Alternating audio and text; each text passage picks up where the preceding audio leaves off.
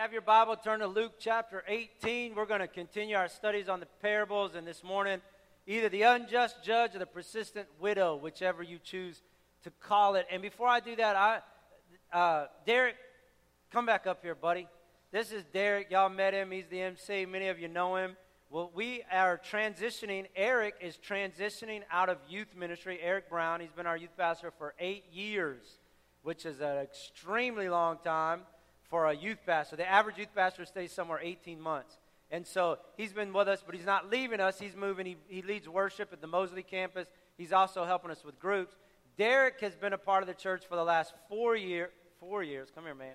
He's been a part of the young adult ministry and the high school director. And as of August 1st, he'll be our new Clover Hill Assembly youth pastor. Can you give a big hand for Derek? So it's exciting. It's going to be a great transition. It's going to be fun.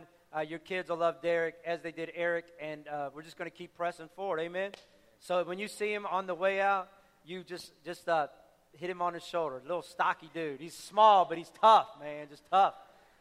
Dynamite. Did I already tell you where to turn in your Bibles? Luke chapter 18. Oh, and it's the story on parables. The whole story is really about persistent praying. And so before I go into the parable, keep your finger there, I need to lay a little foundation concerning prayer. And I don't want this to be monotonous, but I think we need a good reminder of how important prayer is.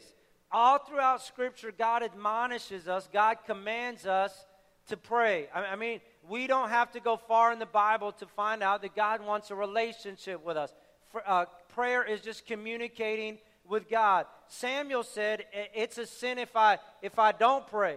Samuel said, when I don't pray, I'm disconnecting from God, and for me, it's a sin. The Psalms 32 said, let everyone who is godly pray.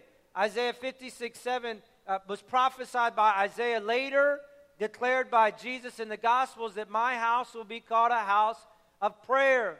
Not a house of worship, though we do worship, and we don't apologize for our worship. Not a house of preaching, though we do preach.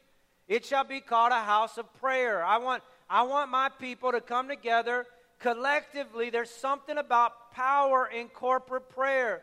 The prayer of the righteous is powerful and effective. So if you're by yourself, there's power in that. But when 2 or 3 gather in my name, I'm in the midst of them. God just does something where people agree together and pray together. And that's why he said, my house, I want it to be a house of prayer. Paul said, don't be anxious about anything. Don't worry, easier said than done. But don't fret, don't fume, don't be discouraged, but just pray about it. Quit telling everybody else all your problems and tell Jesus. He's the only one that can fix it. Take it to God in prayer and make your requests known to God. And the peace of God, which transcends all understanding, will guard your heart and your mind in Christ Jesus. Paul told the church at Thessalonica, be joyful always, pray continually. Well, how do you do that? It's just an attitude of prayer. It's a mindset of prayer. Before that big meeting, God, I just need your help today and give me grace. Before you get your kids on the bus, God, just watch over. You're rushing them out the door. God, watch over and protect them. As you're driving to work, God, it's a new day. This is the day you've given me, and I just want to honor you with it. It's just an attitude, a heart of prayer. As you study Scripture, it doesn't appear anything gets done without prayer. Prayer is the way you defeat the devil. It's the way the lost get saved. It's the way you acquire wisdom. It's how the backslider is restored. It's the way we get workers for the mission field. The sick are healed. The impossible is accomplished. If you look at the life of Jesus, he bathed his ministry and his life in prayer. The Son of God could not do anything without committing it to prayer. Prayer, the early church was birthed and sustained by prayer. Prayer saturates the book of Acts like salt saturates the ocean. Acts begins with a prayer meeting, and all throughout the Scripture is woven in every chapter. The early church, their testimony was the only reason people are getting saved, bodies are getting healed, cities are getting won is because of the church's commitment to prayer. So I don't think we'll argue about that. I think we all understand, if we have any kind of knowledge of God, that prayer is important, that prayer is vital. But I think the problem becomes, I don't know how to pray. And it's just hard to pray. And if you're, I mean, I've spent time just like you, and I've tried to pray, and there's been times where I've fallen asleep. There's been time where my mind just wanders. And don't look at me like that, because you do the same thing. It's sometimes work. Prayer is work. It takes effort. It takes energy. And I've preached on the pattern of prayer several times over the last 20 years. And on September 13th, 2015, I did a sermon that kind of had a pattern. It's called Book Smart Prayer. And I encourage you to write that down, because sometimes you're motivated to pray, but you just don't know how to pray. And if I had a tool to pray, then I could do it. And I just want to give it to you quickly. But again, in that Book Smart sermon, it goes into a lot more detail. But Jesus gave us a pattern for prayer in the Lord's Prayer. We call it the Lord's Prayer. Really, it's our prayer. It's just this roadmap.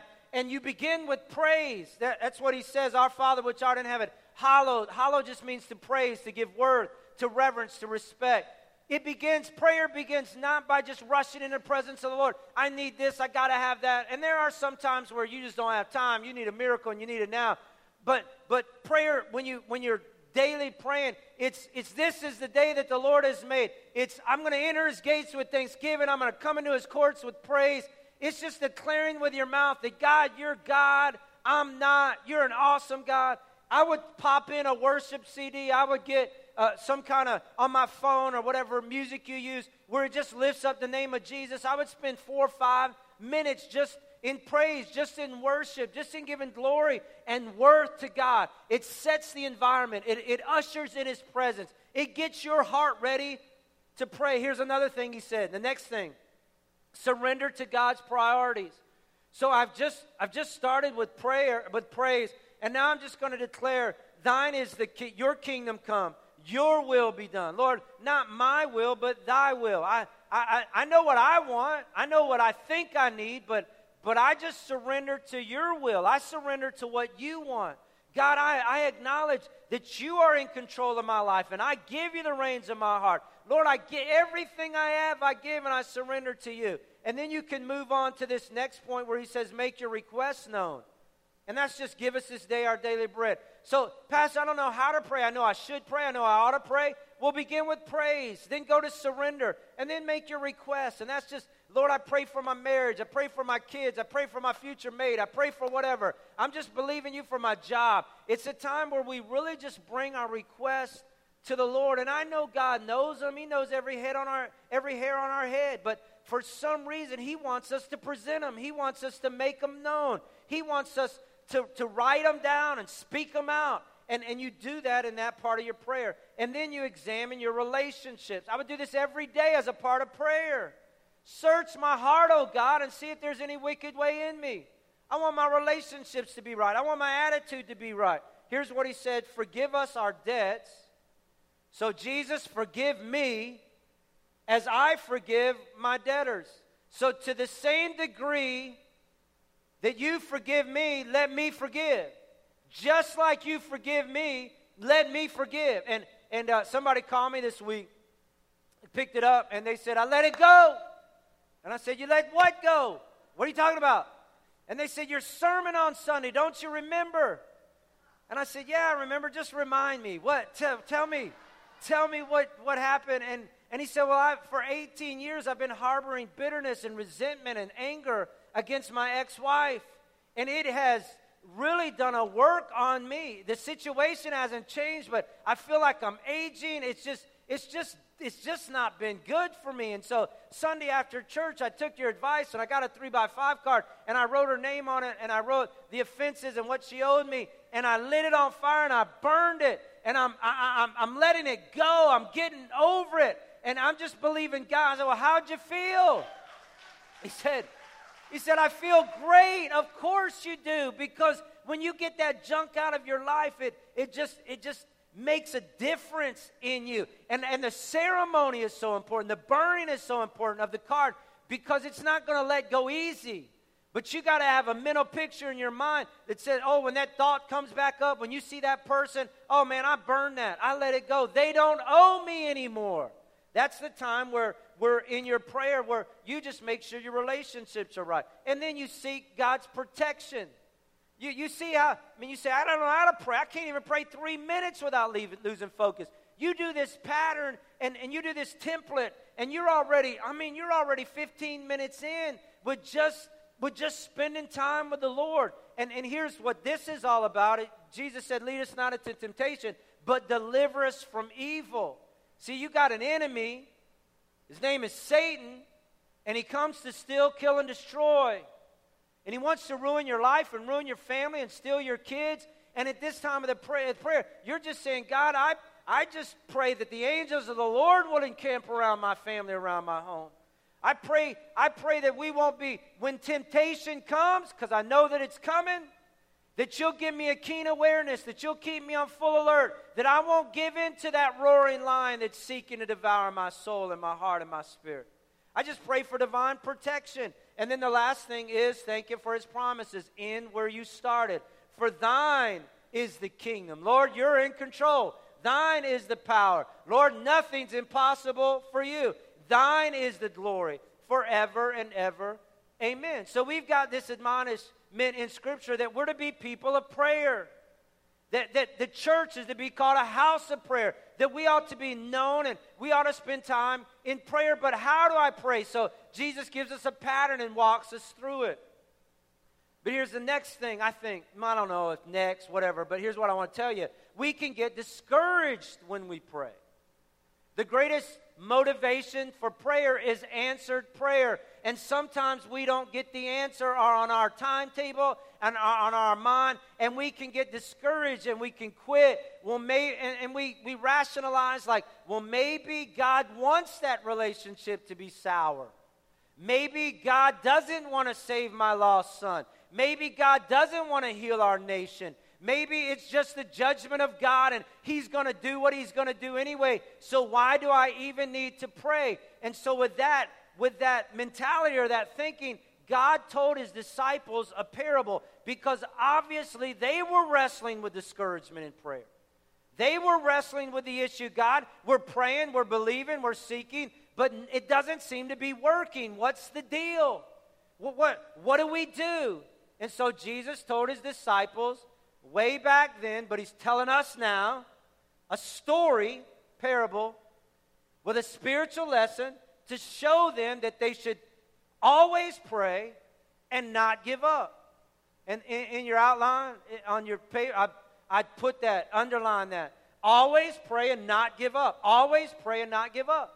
That's the purpose of this lesson. That's the purpose of this parable. Don't let the characters, don't let the story mess you up on what the purpose is. The purpose is, I'm going to tell you something, I'm going to illustrate something so that you'll pray and not give up. In a certain town, there was a judge who neither feared God nor cared what people thought. And there was a widow in that town who kept coming to him with the plea, grant me justice against my adversary. So we're introduced to the two characters and the problem. The one is this widow. And this widow, it's never, I guess, fun to be a widow, never easy to be a widow. But in the Bible days, it was extraordinary hard. I mean, a widow, that's why all throughout Scriptures it says take care of widows and orphans. Because they're like at the bottom of the totem pole. In that culture, in that society, in that setting, they were kind of outcast. They weren't provided for, no government agencies. If they didn't have a son, they wouldn't be taken care of. They were powerless. They didn't have jobs. Women didn't work. They kept the home. They didn't have education. They didn't have a means of getting a job. And so they had to fend for themselves. So there was this widow. She had this adversary. We don't know what the problem was. We don't know what the issue was. But she needed justice. And I love what the word justice means. She wasn't asking, give me what I want. No, wasn't even asking, give me what I need. She was saying, give me what is right. That's what justice is, to do the right thing. I just want what's right. And so she was out of options, nobody to turn to, nobody to make a request to except this one unjust judge. He sat on his bench every day. He sat overlooking the people. Somehow he got in there. He was a corrupt. He was evil. Did not fear God. That means he was not accountable. He didn't care what God thought. He could render anything he wanted to. He didn't have this idea that he'd stand before God one day. There was no fear of God. There was no consequence for his action. He was his own God. He could do whatever, whenever, however he wanted. And he did not care about man. So he didn't care about that lady. He didn't care about her plight. He didn't care about her situation. He didn't care about her future. She was just an interruption. She was a headache. She was a hassle. She was just a problem on his long list of to-dos. And she just kept coming to him. And she kept coming to him. And she kept coming to him. And she wouldn't quit. And she wouldn't stop. And you got to know something. That was not the protocol of that day. That was not how things were handled. You would get a court date. You would plead your case before a judge. He would render his decision, and you would deal with the judgment, regardless of what it is, good or bad. That was your hand, and that's how you dealt with it. This woman did not go by protocol. She wasn't going to wait for her court date. She wasn't going to give in to, you're just going to have to make it on your own. You're going to have to do it. She tried to bug the cheese out of this unjust judge, knocking on his door, constantly pestering him, bickering him, wanting something from him. And can I just pause there and say, again, this story is about praying and not giving up. But God doesn't, He wants us to get outside of protocol. He responds to holy desperation. You got to know something about God. God responds when we get desperate. I think that's when He loves to respond the most, because we get so outside of ourselves. We can't fix this. We can't do this. I got to have God. And there's just this holy desperation that gets the attention of God and causes Him to work on our behalf. I think of those 4 friends that had that crippled friend. You remember the story? And Jesus is in some kind of structure. I don't know what it was like. I don't know, church. I don't know what it was. Some kind of structure. Everywhere Jesus went, there were crowds. So crowds were pressing in. Lines were made. People were trying to get to Jesus. And these guys weren't going to wait in line. And that just goes against all kind of injustice right there. I was at Chick-fil-A the other day and somebody cut me. I couldn't believe it. I mean, cut me right in Chick-fil-A. And the anger and the injustice and what are you doing? This guy, these 4 guys, they cut everybody. Somehow, the risk, the challenge, the difficulty, the equipment they had to have, they get this guy on a roof, cut a hole in the roof, and lower him to the feet of Jesus. And you know how Jesus responds? He doesn't say, what are you doing? You just cut everybody. You got to wait yourself in line. You got to go to the end. Who do you think you are? He didn't say, man, you better fix that ceiling. Somebody's going to come get you. You just made a terrible mess. No, He said, your faith has made you healed. Something about that holy desperation that touched the heart of Jesus and caused Him to respond in favor and in grace and in blessing and in healing. I think sometimes in our Western ideas, if God wants to do it, He'll just do it. I think He's looking for a people that will cry out, that will do things that are not protocol, that don't necessarily look right or seem right, but will go to God. I mean, all throughout Scripture you see that. You see Zacchaeus, a middle-aged businessman, wanted to get a glimpse of God, and so he climbed a tree. How many 45-year-old men will climb up a tree in a suit to see Jesus? Not many. But he was rewarded by Jesus coming to his house.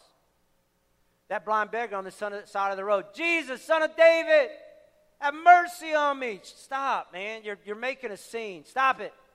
Jesus, Son of David.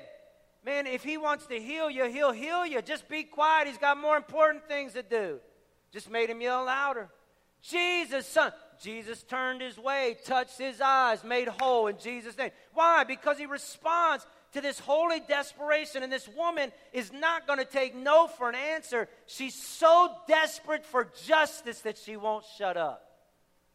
And she goes to this unjust judge. For some time he refused. Stop, quit, go away.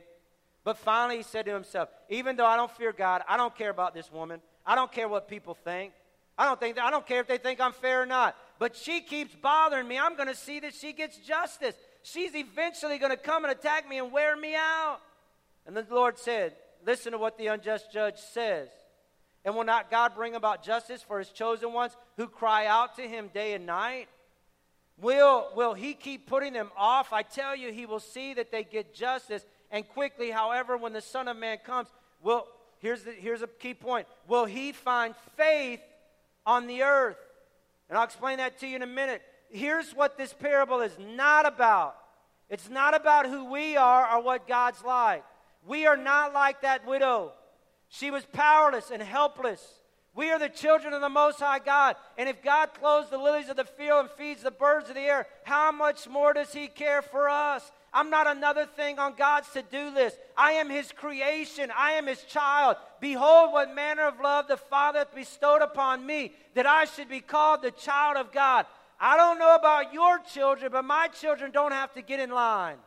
They don't have to go to the voicemail. They don't have to send me. They get direct access to their Father because they're mine. We have direct access to the throne of God to find grace and mercy in our time of need. We are nothing like the widow. And God is nothing like the judge. That judge was unmerciful and crooked and unfair and disrespectful and uncaring and preoccupied. God is righteous and just and holy and tender and responsive and sympathetic. God's Word teaches us that He loves to bless His children, that He's an encouraging God and a blessing God and a giving God and a nurturing God and an empowering God and a loving God. Jeremiah maybe said it best when he said, I know the plans I have for you, declares the Lord. Plans to prosper you and not to harm you. Plans to give you a hope and a future. This story is nothing what we're like, and it's nothing what God's like. It's all about God trying to illustrate that we are to pray and not give up. And that's a theme in our life. Discouragement, everybody deals with it. Everybody at times struggles with it. Well, it's not making a difference. It's not getting anywhere. The situation doesn't seem to change. It's not. This woman kept going even when it didn't change. And here's the point. Will he find faith on the earth? Will they continue to trust me? Will they continue to pray to me? Will they continue to believe me? Even when it doesn't look like anything's happening. You know, this idea of discouragement is all throughout Scripture. And Jesus used many parables to just encourage.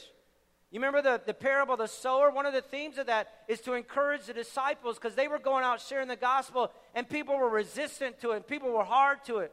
And Jesus said, hey, look, guys, there's nothing wrong with the soil. Nothing wrong with the seed, and there's nothing wrong with the sower. It has everything to do with the soil. You just keep doing what you're doing. You leave the results to me. Don't get discouraged. Be encouraged. I'm working even when it doesn't seem like it. The disciples were struggling with this issue of the unrighteous were being blessed like the righteous. I thought, God, if we said yes to you, that everything in our lives would get better and the unrighteous would get worse. But it seems like we're getting worse and they're getting better. What's going on? And so God told this story of the wheat and the tares. And He says they're just going to grow together, the wheat and the tares. But there's going to come a time where I'm going to pull up the tares and I'm going to wrap them up and they're going to get their day of judgment. Here's what He said. Hey, don't be discouraged. You just keep living for me. You just keep honoring me. You just keep your eyes fixed on me. Your reward is coming. It's the same issue with the parable of this persistent widow. Don't quit. Don't lose faith. Don't be discouraged. When Jesus comes back, is He going to find that kind of faith on the earth where we're continually going after God? I think sometimes we quit too soon. We give up right before our miracle. You remember the story of Joshua? Joshua took over from Moses, and he goes to Jericho, which is the first city that has to be taken before they go into the promised land. And the Jericho people are so afraid of the Israelites that they build this great wall around their city. They said it's so big they do chariot races around it. It takes an hour to walk around. And God says, I want you to go, Joshua, and walk around that city 6 times. And then on the 7th day, you walk around it, and I want you to shout unto God with a voice of triumph. And so those trained soldiers, they get on that wall on the first day. And they're walking around. And I said earlier that the greatest motivation for prayer is answered prayer. Sometimes I just wish God was kind of like that game Tetris. Do you remember Tetris? Anybody? I know all y'all are playing Pokemon Go now. But Tetris was popular in my day. And you would have all these little blocks. I don't even know if I can explain it. But all these little blocks. And the goal was to get to the bottom. And you would, what was I saying? Hey. A lot of moving around right now. Could you you're like a camel. You don't have to go to the bathroom for years. Just sit here. and listen, I think God wants to do something. A lot of distractions going on. A lot of people up and down. Hold tight, will you? Yes, I will, Pastor Stan. Yes. Let's keep going. Okay, you're with me. So here we go. What was I saying? So Joshua's on this mountain, and I just wish that like Tetris, one of those blocks would be removed. And I bet those guys would say, oh, I'll come back tomorrow because at least something's falling down, something's happening. But nothing happened. I mean, they just walked around the first time. No blocks came down. They walked around the second time. No blocks came down. They walked around the third time. No blocks came down. I wonder that sixth time if they really wanted to come back day 7. But thank God they did. Because on the 7th day, the walls came tumbling down. Will God find such faith on the earth for people that will commit to continuing to pray? What about, you remember the story of Elijah when he was praying for rain? It had been a 3-year drought. No rain for 3 years. And so God promised him rain. So the Bible says that he gets on his knees and puts his hands in his face and he begins to pray and cry, God, give us rain. God, give us rain. God, you've promised it. We believe it. Now send it. And he sent one of his servants to go look over the mountain and see if there's rain. Is there anything over there? He goes, nothing, Elijah. God, you said there's supposed to be rain. I'm believing you for rain. I stand on your word. I stand on your promises. Go look and see if there's any rain. 4 times. Nothing, Elijah. No rain. God, you got to send rain. Lord, you got to show that wicked King Ahab that you're God. We need you. Our crops are dying. Our cattle are dying. We need the rains of heaven to open up and to fall on our land. Go look, servant, see if there's anything. 7th time he looks out there. Elijah, I do see something way, way over there. There's a cloud that's about the size of a man's hand. Elijah hopped up. He said, rain's coming. Get your raincoat. Get your umbrella. God's answered our prayer. And on that 7th time, the rain fell from heaven. The Bible describes it as a terrible storm that filled the earth and watered the ground. I wonder what would have happened if Elijah would have stopped on that 3rd time, that 7th time, 6th time, 5th time. That's what this song is about. This story is about. That this prayer, that they would not give up, that she would not faint. Here's what Hebrews says. You need to persevere so that when you have done the will of God, you will receive what he has promised. You praying for that son or daughter? Keep praying. You praying for that difficult situation? Keep praying. You praying for that lost loved one? Don't lose heart. Don't quit. Don't faint. Keep praying. You praying for that healing miracle? Keep believing. Keep praying. I'm so discouraged over the state of our union right now. I look at our dysfunction in our government, the arguing and the bickering and the slander. It appears to me, and I'm no politician, I don't know a lot about government, but it appears to me they're so arguing about who's right or wrong that they don't even care about America anymore. It's disheartening. The stupidity in our decision making. We're deciding if boys can use girls' bathrooms. Well, you just got to self-identify. I'm not even trying to be Christian or not Christian. It just doesn't make sense to me, the things that we're arguing about. Terrorists are killing innocent people every day, and our military leaders, our generals, are burdened with the task of integrating transgenders on a battlefield, changing accommodations. We got this wicked enemy called ISIS that wants to destroy everything and rule. And we got our men trying to figure out, how do I make a man that wants to be a woman integrate with a bunch of other people? It just doesn't make sense to me. It's like, where has our brains gone? The diminishing of our morals and values. There was some debate about a reading list that Chesterfield County sent out. And on the list, some of our parents got involved, and I did a little bit of research, and there was some stuff on there that junior high schoolers had no business reading. The sex and the violence and some of the drug abuse, the language. It just didn't correlate with Chesterfield County's values and the character traits that they're trying to instill in our young people. And so the debate is heating, it's going back and forth. And one woman said it's not so important as what our students are reading, but that they're reading. Here's her logic. It doesn't matter what they're reading. They just need to read. They're not going to read Old Yeller, so we got to put something in their hands that will capture them and get their attention. We got to let them read sex and violence and hear some profanity and cursing. Am I the only one where is logic in that? It's like it doesn't matter who your friends are. It's just important you have friends. That's crazy. Your friends' bad character corrupts good morals. What you put in your mind is going to come out of your life. I don't want to feed myself with junk. I want to feed myself with good things. I've never, and I'm not old. I'm a young guy. But I've never been so disappointed in our leadership. Never been so discouraged concerning our future. Never been so depressed over the moral decay. And here's the challenge. If we're not careful, we just give up. We throw in the towel. It's not going to make a difference anyway.